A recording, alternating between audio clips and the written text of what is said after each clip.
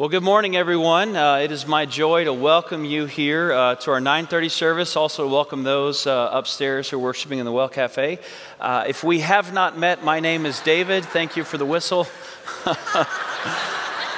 If you're a first-time guest with us, let me address a few of your questions right off the top. The answer is no, this is not normal, okay? This is not normal. This is not every week.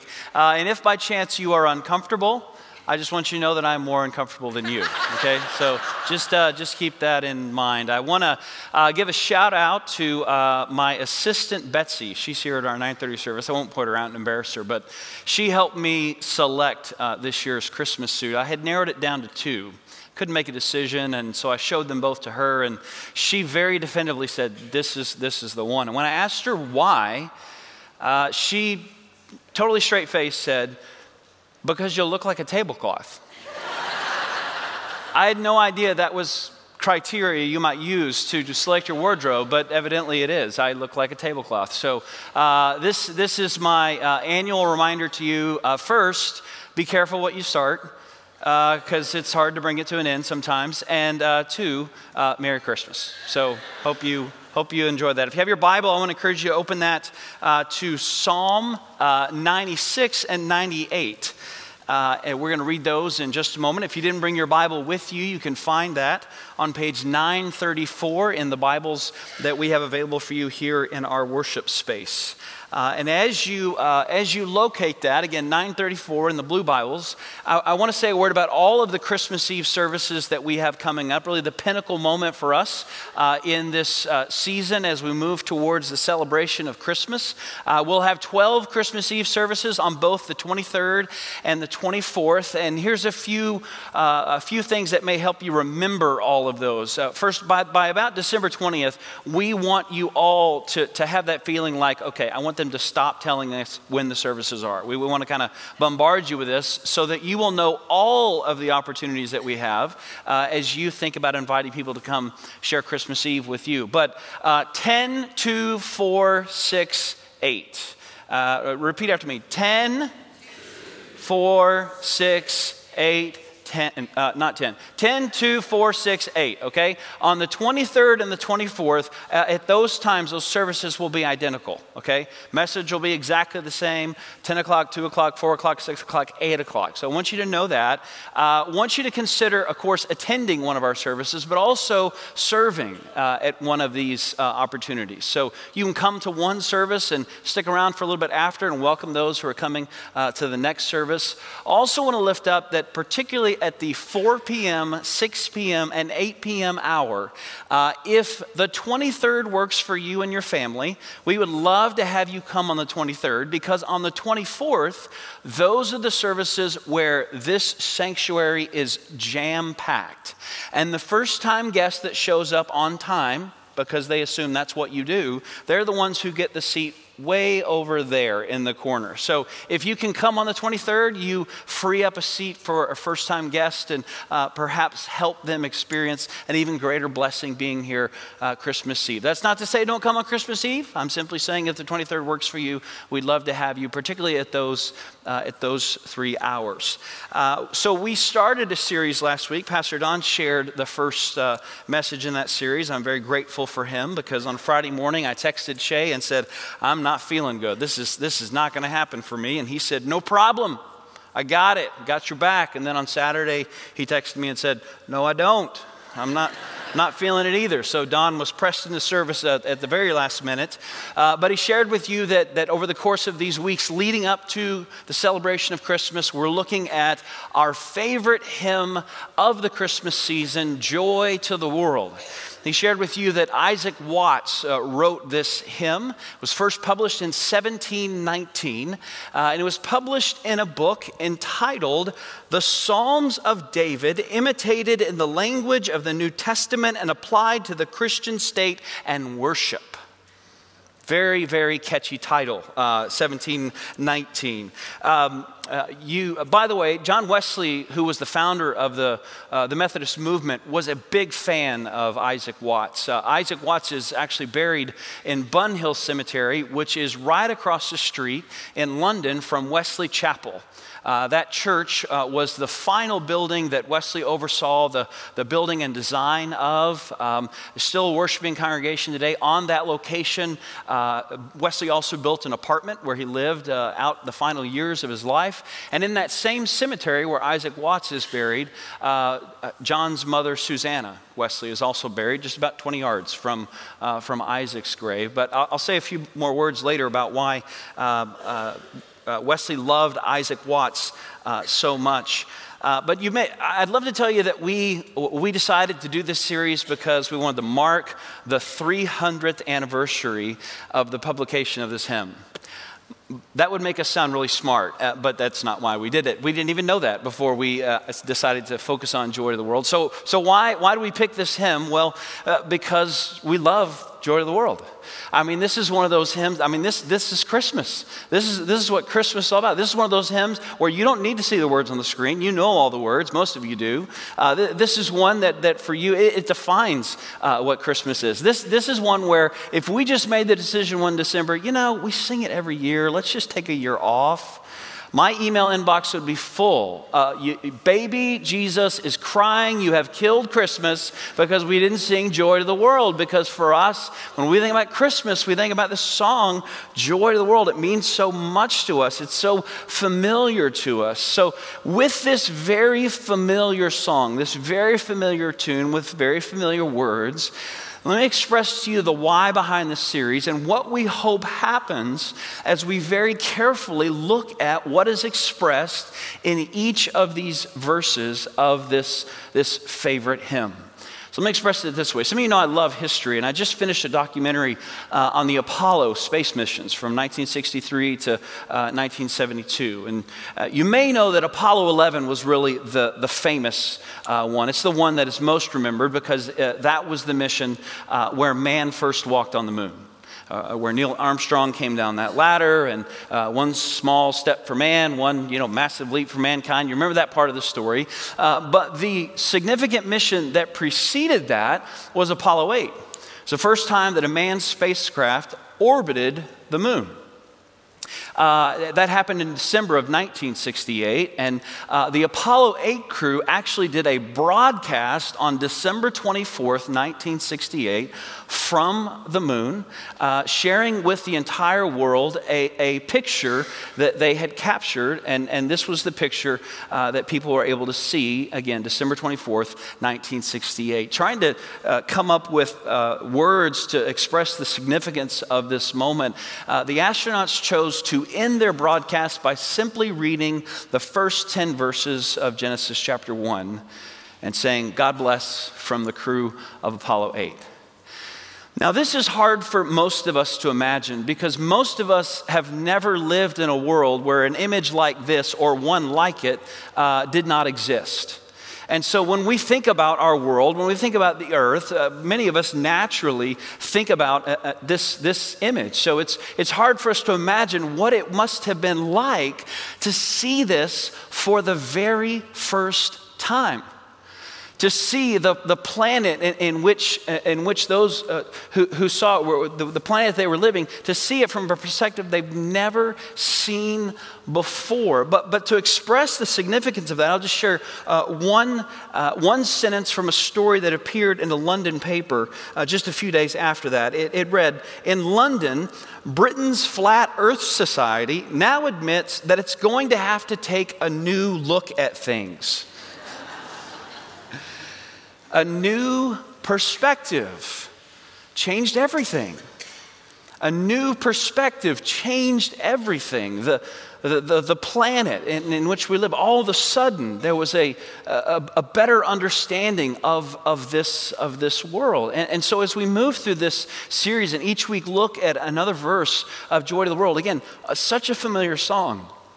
That's what I hope happens for you, that you would gain a new perspective on this and on this song, and in that to find the deeper significance, perhaps the deeper truth that this song proclaims. So with that, I'm going to read to you Psalm 98 and a portion of Psalm 96. These are the words of Scripture that inspired Isaac Watts to write this hymn, and then I'm going to read to you again the first two verses of Joy to the World. So first, Psalm 98. Sing to the Lord a new song, for he has done marvelous things. His right hand and his holy arm have worked salvation for him. The Lord has made his salvation known and revealed his righteousness to the nations. He has remembered his love and his faithfulness to Israel. All the ends of the earth have seen the salvation of our God. Shout for joy to the Lord, all the earth. Burst into jubilant song with music. Make music to the Lord with the harp and the sound of singing with trumpets and the blast of the ram's horn. Shout for joy before the Lord the King. Let the sea resound and everything in it, the world and all who live in it. Let the rivers clap in their hands. Let the rivers clap their hands. Let the mountains sing together for joy. Let them sing before the Lord. For he comes to judge the earth. He will judge the world in righteousness and all the peoples with equity. And then verse 11, I'm going to read you 11 through 13. Let the heavens rejoice. Let the earth be glad. Let the sea resound and all that is in it. Let the fields be jubilant and everything in them. Let all the trees of the forest sing for joy. Let all creation rejoice before the Lord. For he comes to judge the earth. He will judge the world in righteousness and the peoples in his faithfulness. And again, here are the first two verses of Joy to the World. Joy to the world, the Lord is come. Let earth receive her King. Let every heart prepare him room, and heaven and nature sing. Joy to the earth, the Savior reigns. Let men their songs employ. While fields and floods, rocks, hills, and plains repeat the sounding joy. Now, there's lots of reasons why I think we love this hymn. I'll tell you one of my reasons as a pastor. Most of the time when we are singing this hymn, I'm here. And so I am hearing the sound of your singing. And there are certain songs that you sing where when that happens, the energy in the room just kind of goes up. I mean, there's an enthusiasm that is higher than any other song that we sing. People who all year long, when we are in a time of singing, stand stoically without singing a word. When it gets to Joy to the World, however self-conscious they may be about the sound of their voice as they sing, that they say, I don't care anymore. I'm singing Joy to the World. And we don't sing it from here. We sing it from here. And so from my perspective, this is the song that you blow the doors off the place. The roof is lifted when you sing Joy to the World, because everybody wants to sing Joy to the World. Some people think, wow, I didn't have that in me. Whenever this song comes, because it's a song that we love to sing. We love this song because it speaks to what we believe is true. That the Lord has come and the Savior reigns. The Lord has come and the Savior reigns. And despite the various circumstances and challenges that we face that seem to threaten to undermine that conviction in our life, we come together as one body, lifting voices next to one another, and we proclaim again, we believe that the Lord has come, and we believe that the Savior reigns. We believe that God has come and interrupted human history, bringing a Savior for all the world, and that in his death and in his resurrection, God has not only raised him from the dead, but God has seated him on the throne over all of creation. And from that throne, this Savior now reigns. That this kingdom that of which he is a king is not a future kingdom that is to come, but it is something that has already occurred. It is something we believe is already true. The Lord, the Savior, reigns. And while you may not have ever thought about it this way, to be a person of faith, to be a follower of Jesus, is to commit your entire life to living under the reign of earth's new king. It's not a part of your life. It's not a segment of your life. It's not a day of your life. It's not certain decisions in your life. It's all of your life. Every thought and every word and every deed, living it as a gift, as an act of worship to earth's new king. The famous prayer in our tradition that Wesley wrote, I yield all things to thy pleasure and thy disposal. Put me to doing, Lord, put me to suffering. Let me be employed by thee. Let me be laid aside for thee. Do whatever you want with me. For you, I believe you are king. And you reign over all the world. We love this song because it testifies that the Messiah has come for the entire world, which I know sounds obvious. That's you're not surprised to hear that. But I want you to notice how in both the Psalms and in this song, the entire world perhaps takes on even more meaning for you, as it speaks of fields and floods, rocks, hills and plains, all of heaven and all of nature rejoicing. Seas that resound, rivers clapping, trees and forests and mountains that are singing, the entire earth breaking forth into jubilant song. It's not just all peoples, it is all things. It is the entirety of the world in which we live. The Messiah has come for all of those things. And if you need a physical reminder of that, go home. If you have a nativity scene in your house, go home and look at that. Here's what I'm guessing you have in your nativity scene. You probably have Mary, okay? You've got Joseph. You've probably got the baby Jesus. Maybe the shepherds are in the nativity scene that you have. Maybe you have the wise men. But then there's a few other things that might be in your nativity scene. How many of you have animals in your nativity scene? Okay, you got a sheep or a goat or a cow or a camel, some other animal that is there. Maybe you've seen different nativity scenes from around the world where they have different animals in them.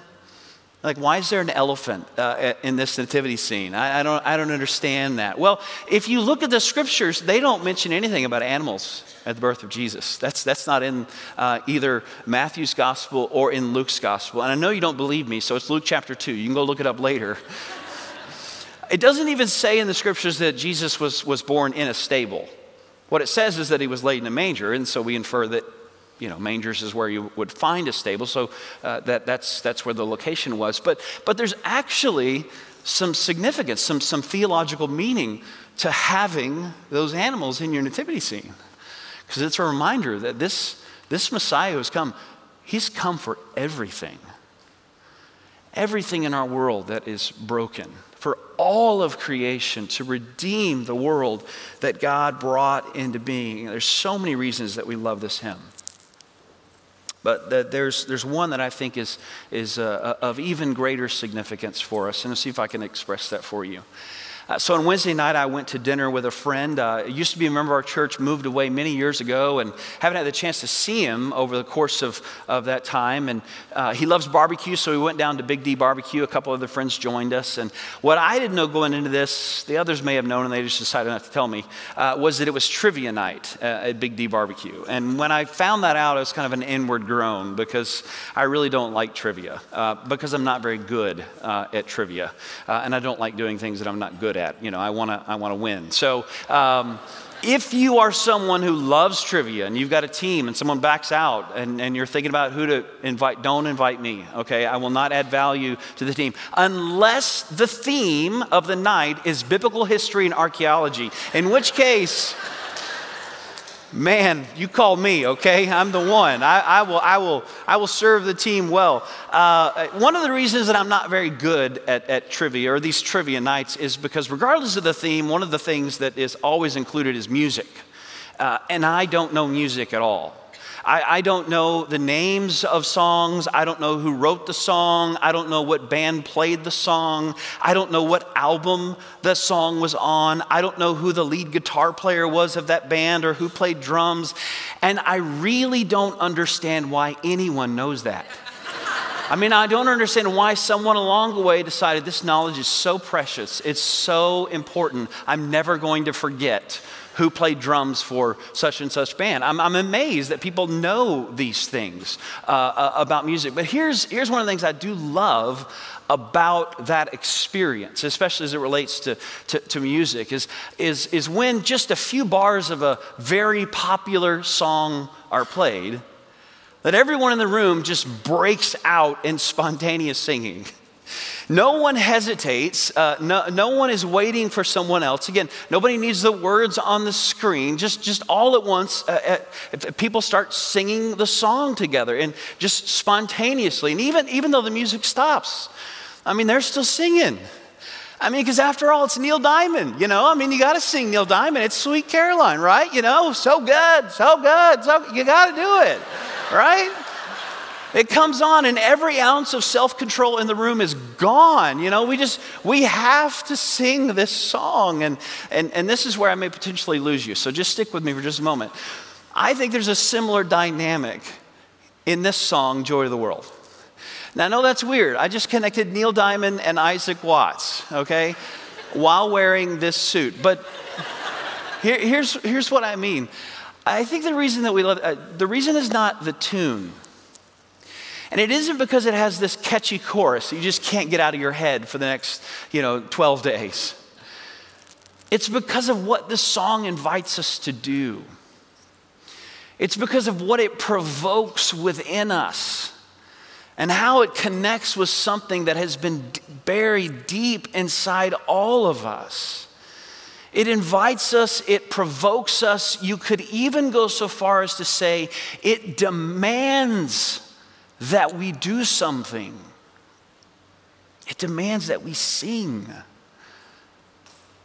It demands that we sing this song, that we lift up our joy. I don't know how you interpret the phrase, let men their songs employ, but here's how I understand that. Get to work. Put your songs to work. Put your voice to work. Put your life to work. Sing, lift praises. It isn't a gentle encouragement, sing out a little bit. It's a reminder of this responsibility that you have as one who has been created in the image of God, whose life is animated each and every moment by the gift of God's breath in your life, that you need to sing. This is the part that some of you are going to love and some of you are not going to like this very much at all, but it's true nonetheless. You were born to sing. You were born to sing. Now, that doesn't mean that you have to join the choir, but it does mean that you are destined to be a part of one. You were born to sing. And regardless of how you feel about the sound that comes out when you do, you were made for this. You were made for this. And perhaps the most important part of that is that when you hear that invitation and when you feel the weight of that demand, when you consider the significance of what this song speaks to, and in response to all of those things, when you begin to sing, here's what you recognize. That when you start singing, this is a song that is already being sung. It's already being sung all around you. Rocks and hills, the mountains above, the valleys below, trees and forests, rivers and seas. This is the sound of all creation. This is the sound of everything that God has made. This is what the world was created to do. Is to sing this song, to sing joy, to sing majesty, to sing praise, to lift up the creator of all things.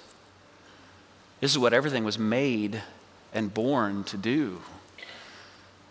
And you're simply joining along in a song that is already being sung. I'm going to go back to this picture.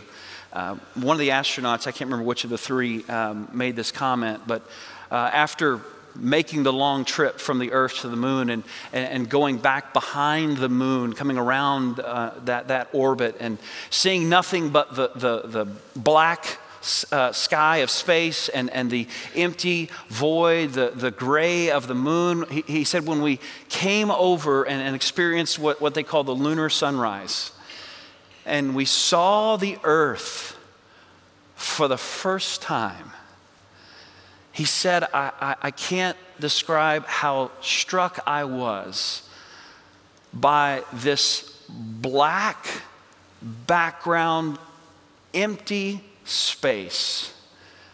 And there in the middle, this beautiful painting of rich color that is the world. And all of it is lifting up praise to God. Joy to the World is a reminder that worship is serious business. It's serious business. You were born to sing. And you need to sing. You need to sing. That there's a part of you and who you are and the life that you are meant to live. There's a part that you cannot grab hold of unless you sing. Because you were born to join into this song. So I mentioned that Wesley loved Isaac Watts. He loved his hymn. Watts wrote over 750 hymns over the course of his life. You may also know that John's brother Charles was also a prolific hymn writer. He wrote over 6,000 hymns. But John loved Watts so much that the last song he ever sang, the song that he sang on his deathbed, was not one of his brother's songs. But Charles had already died, so he wasn't there to be offended. But it was an Isaac Watts song. It wasn't Joy to the World. It was a song entitled, I'll Praise My Maker While I've Breath. And those who were there by Wesley's bedside recorded that when he became so weak that he could no longer sing the song, he simply mouthed the words, I'll praise, I'll praise, I'll praise, I'll praise.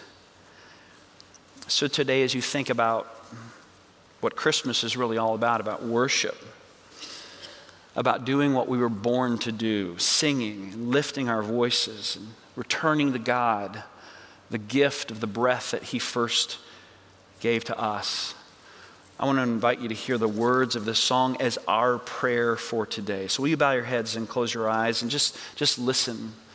Listen to these words. I'll praise my Maker while I've breath. And when my voice is lost in death, praise shall employ my nobler powers. My days of praise shall never be past while life and thought and being last.